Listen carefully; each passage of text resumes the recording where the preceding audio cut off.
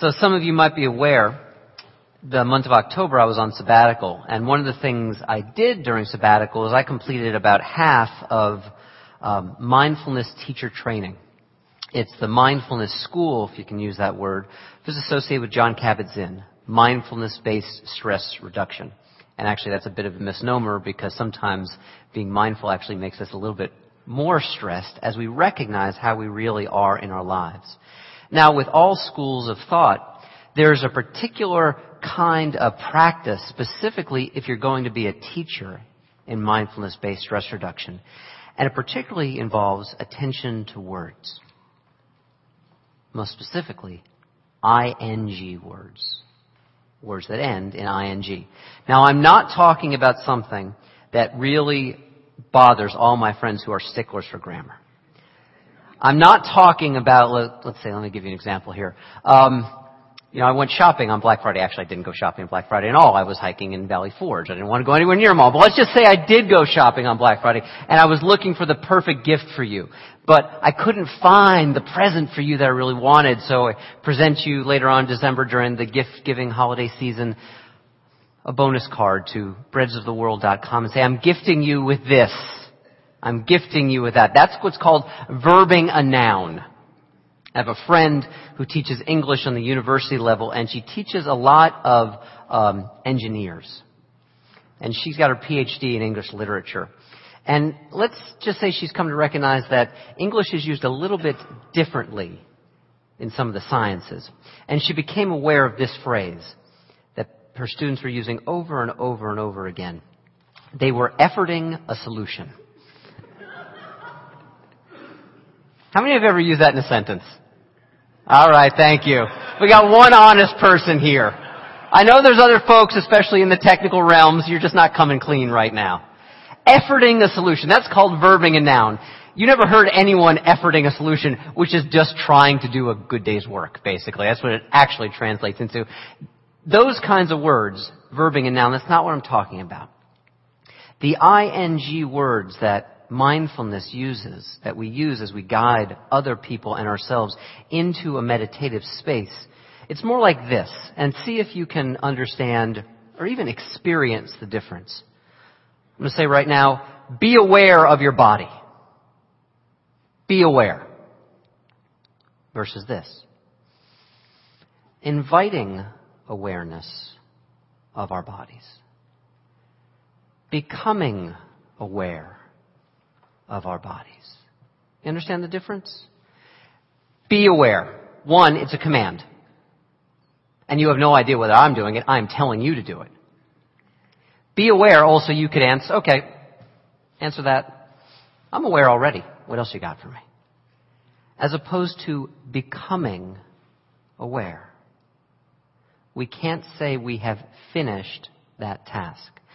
Becoming aware, inviting awareness, opening ourselves up. That is a process that literally could go on and on and on. The key point of these ing words is that we open ourselves to an unfolding process. Something that we cannot say is finished and done.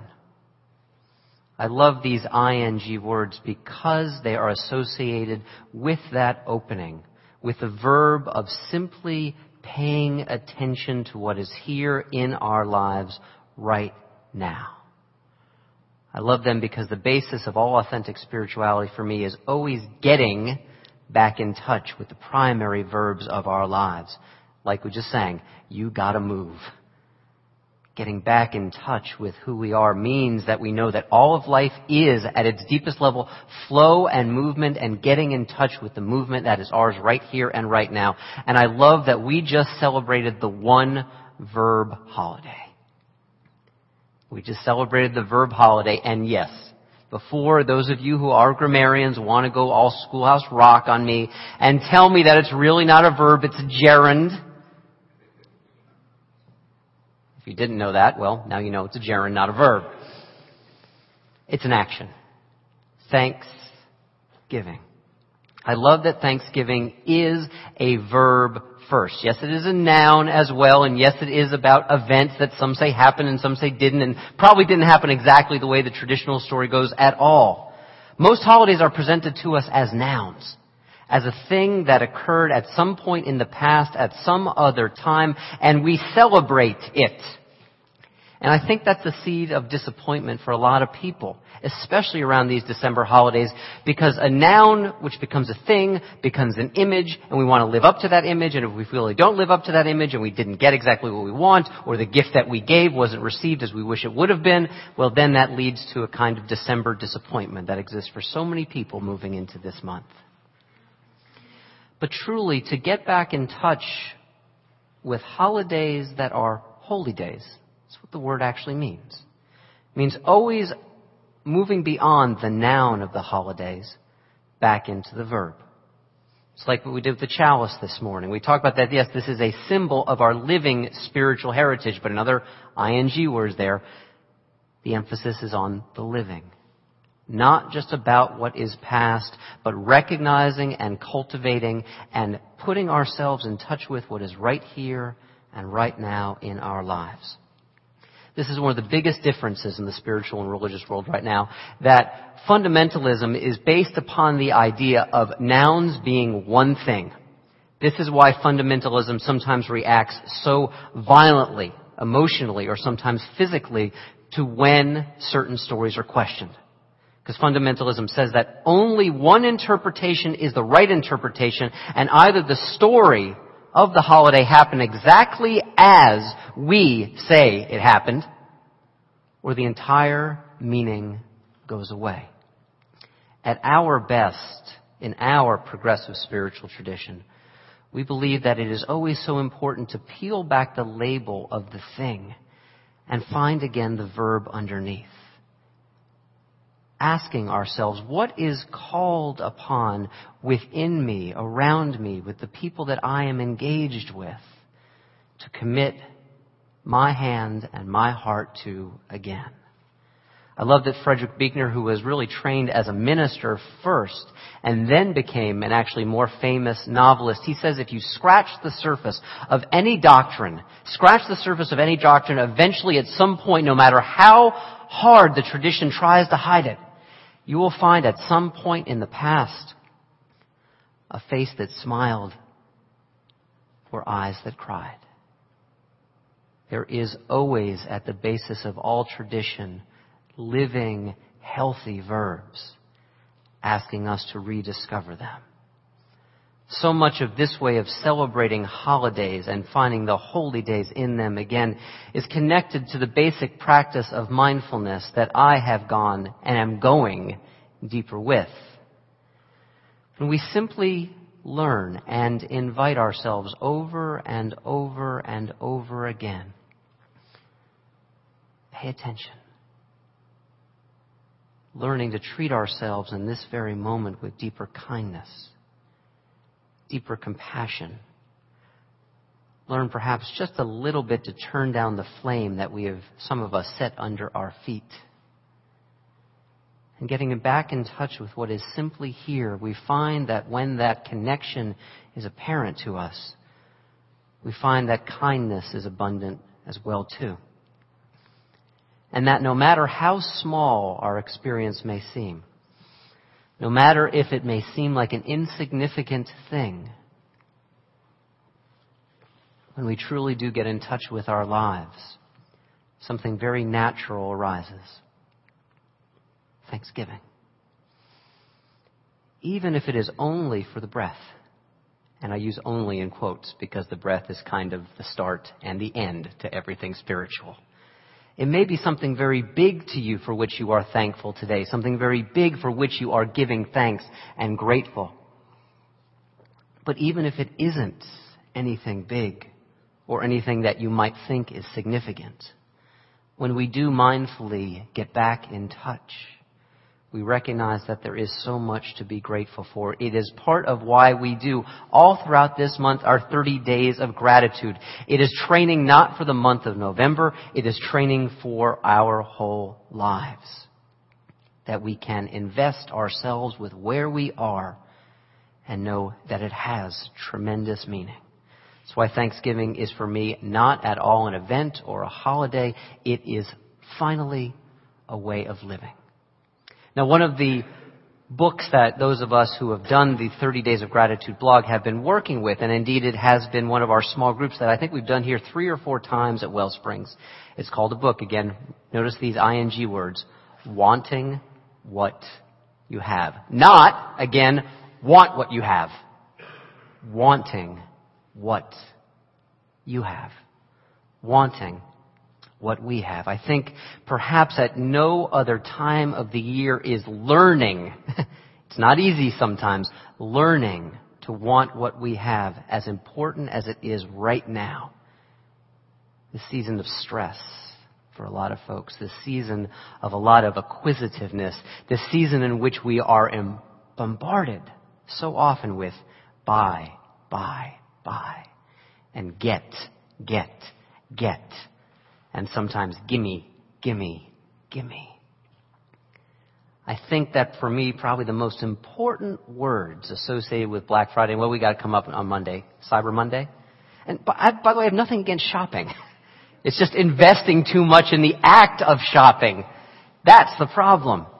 I think of what for me is the most psychologically acute of all the commandments, of the 10 commandments. And by the way, I don't see them as commandments. I see them as profound insights, many of them. The most profound being this one. Thou shalt not covet. That would really change our economy, wouldn't it, if we would not covet things. I mean, old school was thou shalt not covet thy neighbor's property or thy neighbor's ass. Means something different these days. They meant donkey back then.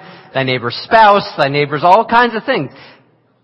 But that's so important to recognize that if we again scratch the surface there and don't see it as a thou shalt not because thou art bad, but instead a very psychologically attuned insight, which is that every moment that we are not wanting what we have, every moment that we are wanting what someone else has, is a moment in which we cannot live our own lives.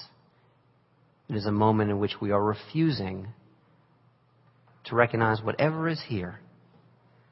And it doesn't have to be a brutal kind of envy.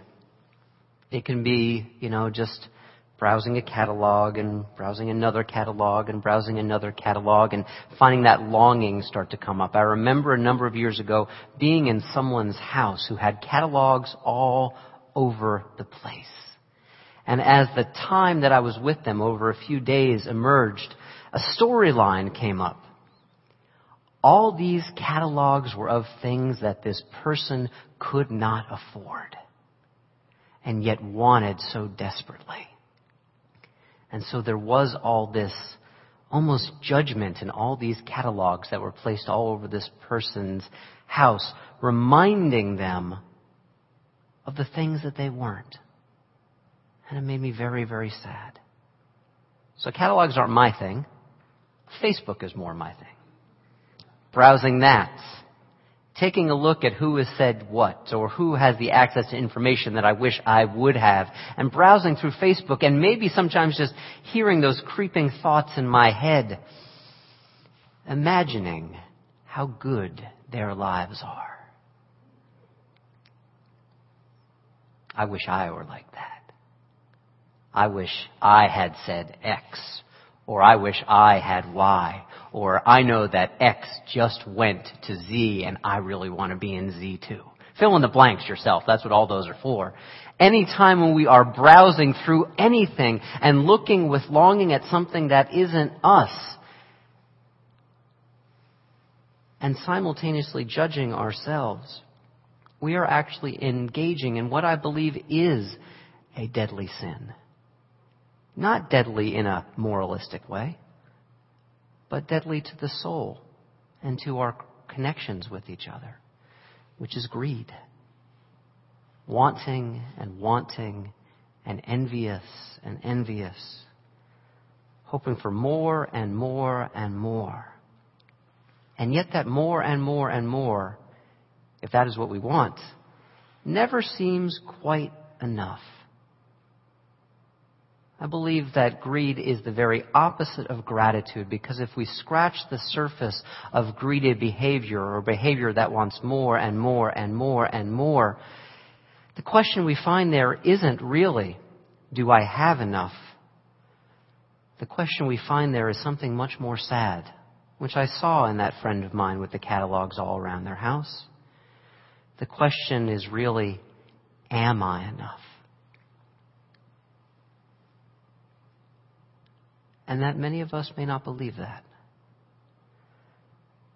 When I talked a couple weeks ago in this, again, notice the ing, occupying your life message series, and I talked about the Occupy movement and some of its significance, about what it tells us about our society. I talked about a TED Talk that I had seen in which an economist had studied societies that had extremes of wealth, and that one of the features of those societies is that trust levels are very low. And when trust levels are very low, you know what correlates with that?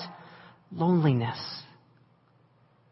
So what Mick talked about, the opportunity on a daily basis to be grateful and to be charged and charging full through reflection upon those relationships, many of us, that really sustain us. Those are not things that can be bought and sold.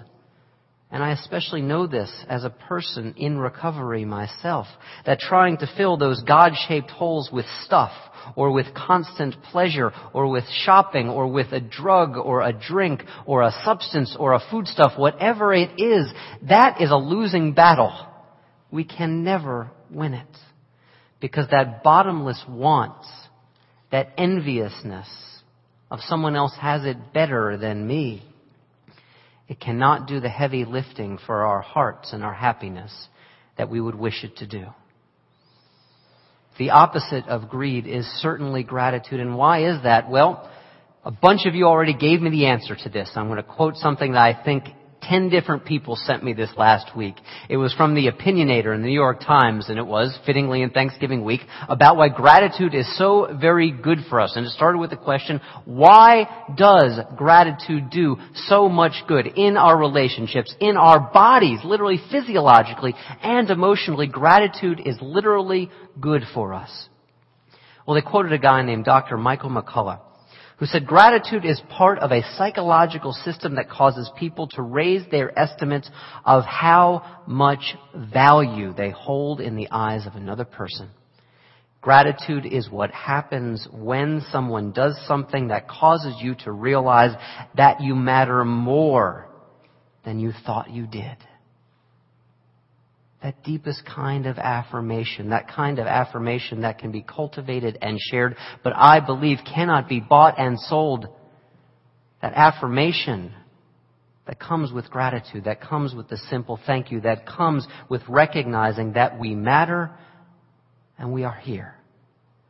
It is also the recognition of, for me, what is my favorite sermon ever preached on gratitude, which is a form of grace.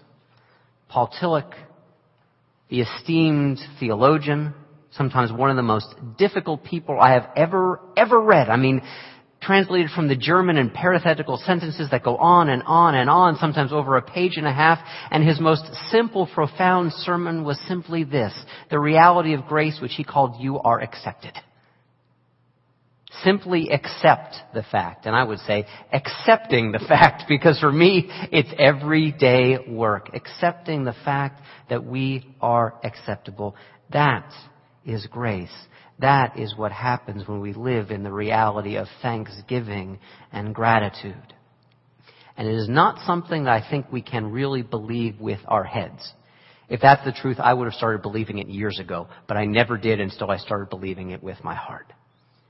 Now, what does it look like? I'm going to tell you right now one of my favorite stories about what happens when Thanksgiving can transform us. And it comes from this guy. You know him? Dwayne? Little Miss Sunshine. Can you see that a little bit? It's kind of dark up there. The sign that he is holding, by the way, says this. It says, "Welcome to Hell." I don't know how many of you saw Little Miss Sunshine, but it's one of my favorite movies from, I think it was 2006, and actually I preached on it in our Spirit Flicks series a number of years ago. Now, Dwayne is in this absolutely dysfunctional family. He has taken a months-long, indeed longer than a year, vow of silence. He does not talk. And these, by the way, welcome to hell, are his welcoming words to his uncle, who has just tried to commit suicide because his partner has left him. And yes, for those of you who have not seen Little Miss Sunshine, it's a comedy, actually. And not a dark comedy. It actually is a really beautiful comedy and very uplifting. But it is about dysfunctional people who really are having the utmost difficulty wanting what they have. And Dwayne has taken a vow of silence until the time in which he can become a pilot. Until the time in which he can join the Air Force and start flying planes. He cannot stand his family. He will not talk to them. He wears t-shirts that says Jesus was wrong. He loves Friedrich Nietzsche. He takes pleasure in other people's misfortune. And yes, this is a comedy, I swear.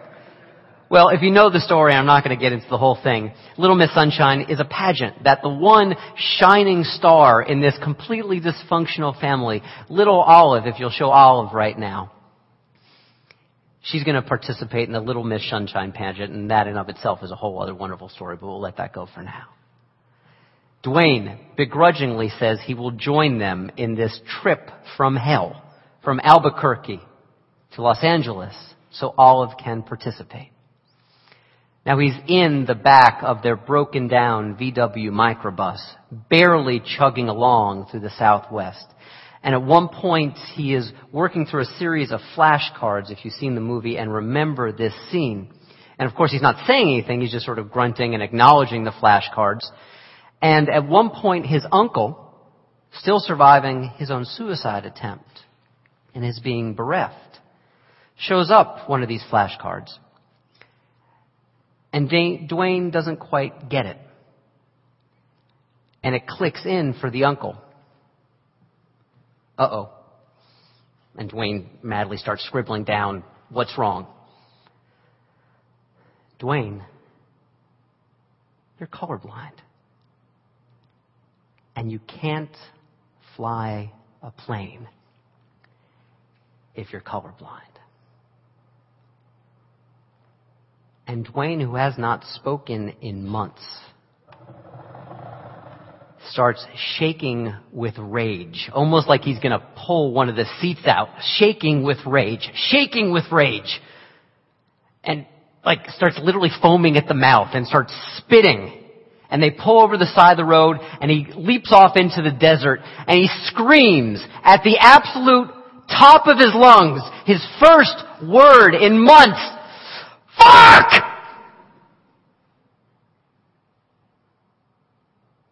And he proceeds to enter one of those pits of despair, calling out all of his family members. You losers! Divorce! Suicide! Failure! Just leave me here. Leave me on the side of the road. I'm not going anywhere. And he sits his ass down, completely contained in his anger and his hatred. And they can't budge him.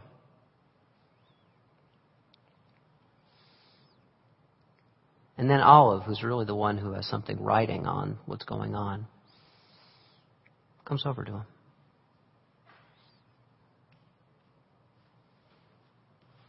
Okay. I'll go. I'm sorry I said all those things. In that moment of not getting the thing that Dwayne wants, he still finds one small way of wanting what he has. If we can find one small thing of wanting what we have, it can save us. I mean, really save us. I think of this time of the year as the Peanuts and Charlie Brown time of the year. It starts with Halloween and it goes to Thanksgiving and then it goes to Christmas. I think of Charles Schulz. And perhaps many of you know, maybe some of you don't, that Charles Schulz, who gave so much happiness to so many for decades, woke up every day in despair. He lived with anxiety and depression. He often did not like himself. When I imagine Charles Schulz deciding every day to give it another try, even with those difficult feelings he was experiencing, I imagine that he was finding his own way to answer what Einstein called one of the most important questions we can ever ask ourselves. Is the universe a friendly place? Is the universe a friendly place for us? I cannot make a big decision about that. Some days the evidence, it's a friendly place. Sometimes I wonder how human beings can make it in this universe at all. The only way that which is perhaps why I imagine Charles Schulz could do it, is to be making that decision on a daily basis. Today, I am creating and helping to create a universe that is a friendly place. This is a way of daily decision making that absolutely does remind us that the universe, for all of its challenges, is not finished. And creation is not done with us yet. And so we should not be done with it. Gratitude is, as many have said, that gratitude underlies so many other virtues, because with it we decide day after day after day to be entering back into our lives. That where we can find that grace and gratitude and love are unfinished, we can just take a breath, wipe off our tears, let go our anger, just as Dwayne did, and find, even if it's a small way, that we are saying yes to life. And we are wanting what we have. And in the most profound way, loving again who we are. Amen. And may you live in blessing.